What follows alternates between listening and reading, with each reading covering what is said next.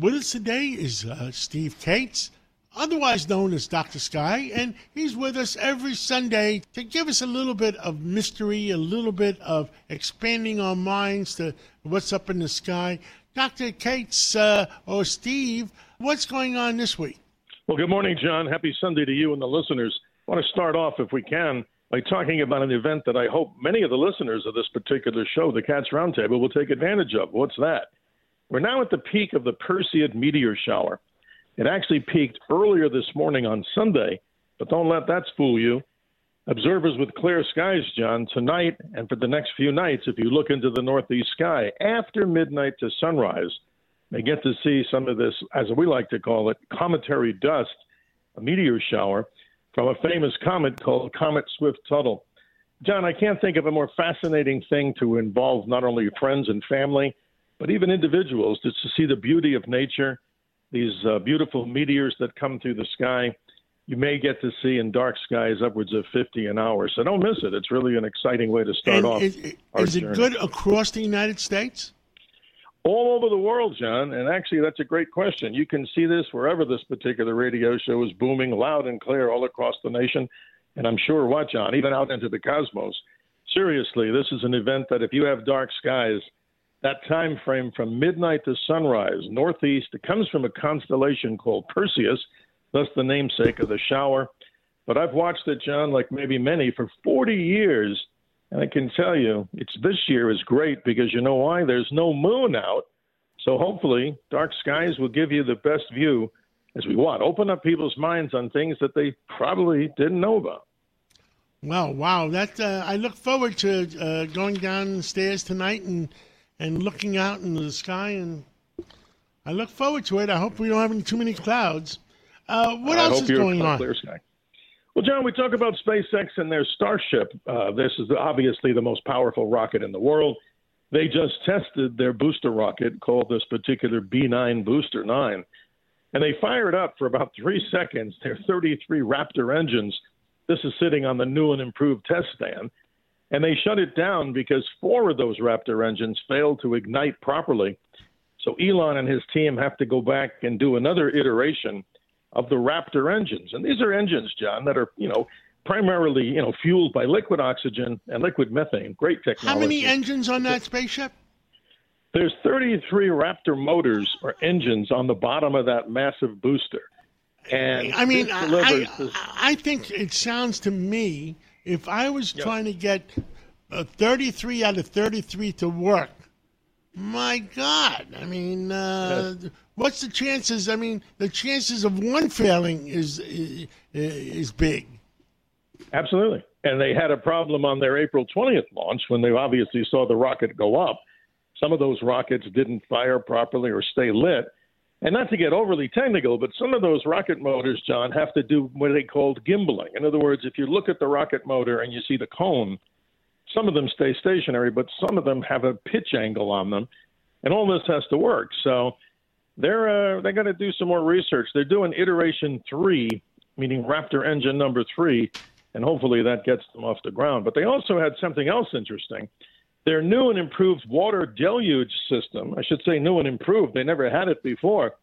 Last time, the rocket motors blew up most of the launch stand. Now they're flooding it with water, and what do you get? You get less pressure, but you get a lot of steam. But there's also some other space news that we want to report. Yes, Virgin Galactic, John, flies its first tourist to the edge of space. So they had a successful launch this past week, and this is interesting because they've waited so long. And one of the gentlemen on there bought his ticket a long, long time ago. He's actually an ex-Olympian, and he bought a ticket, 18 years ago to get his opportunity to go to space. So we congratulate, Virgin Galactic on doing that. So much interesting stuff there. But when we talk, John, about the mystery of the week, here's something really important that everybody should pay attention to. How do solar flares really affect the Earth? And over the last few days, we've had another large X flare. They rate them in this particular case 1 through 7 or so. This is like a 1.5. But over this solar cycle, this is the 20th X-ray flare that we've had so far. So what happens? These flares blast off the surface of the sun. 8 minutes is how light travels from the sun to the Earth. But think about what they do. This is quite interesting. Let's go back to the great solar storm of March 1940. Well, what happened then? A giant solar storm hit the Earth, and this is incredible. Throughout all of North America, particularly New England, the New York area, and over by Chicago, the electric lines were induced with over 800 volts of electricity. So here we are on 77 Talk Radio WABC, and in those days, John, the actual broadcasters, like people are hearing us right now, their voices were garbled. The radio stations simply flipped around and went off the air because these solar storms affect the upper ionosphere, and where radio transmission, of course, has to happen in a nearly perfect way. So we just have to let people know that we're in the throes of cycle 25, and that indeed could induce much more of these very powerful solar flares and solar storms. Wow. What else? On any update, I understand the Mars helicopter spotted one of the rovers. Yes, John, you're absolutely right. It's 54th flight, and this little Ingenuity, it's the little drone that keeps on, chugging along. It actually got up to about 16 feet above the surface of Mars, and in the background, people should check this out. Just Google it or check your favorite space websites. You obviously see a picture of Perseverance sitting there with a small shadow. So this is an amazing little device, this little rover and the helicopter on Mars. And what's even more interesting about this, it actually came back to life, that is the Ingenuity little helicopter, after a period of time when, because of the mountainous terrain that Perseverance is in right now, it had communication difficulties. So the scientists really deserve a special prize in my mind. I think you would agree, to be able to communicate with a little spacecraft now. Mars is about 200+ million miles away from the Earth, and it takes them 20 minutes or so for the light signal to get from Earth to Mars. So that's a complicated thing. And I don't know about you, but people that I know that have drones, right, John? Some of them can't even fly them in their own backyard properly. Try that from here to the planet Mars. That's bizarre. Yeah, you have to know when to zig and when to zag, and if it's 20-minute delay, I believe it's going to be very hard to zig and zag at the right period of time. Anything else you want to tell us before we go off into the sky on this Sunday morning?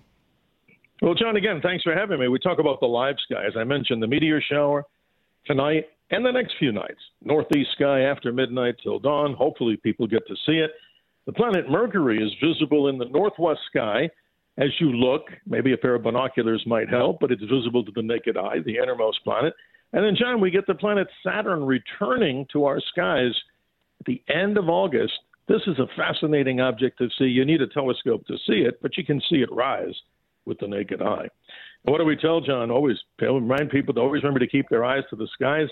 Check out our Dr. Sky experience proudly here on WABCRadio.com as we fill you in on all these mysteries of the universe, to keep our minds open, and certainly to get away from some of the heat, not only in the world of politics, but also in the world of temperature, to enjoy the summer. And I hope everybody has that opportunity.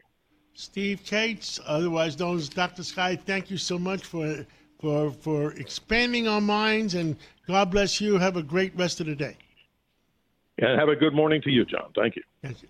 This is Greg Kelly for Priority Gold. What does it mean to be America's precious metals dealer? It means that you're in touch with the hearts and minds of those who love this country, value our freedom, and want to protect the future. Priority Gold is that precious metals dealer. They've helped thousands of Americans back their retirement with solid gold and silver. Call Priority Gold at 888-506-6439. Receive free shipping, free storage, a free investment guide, and one of the best purchase experiences in the industry. Call now or go to PriorityGold.com.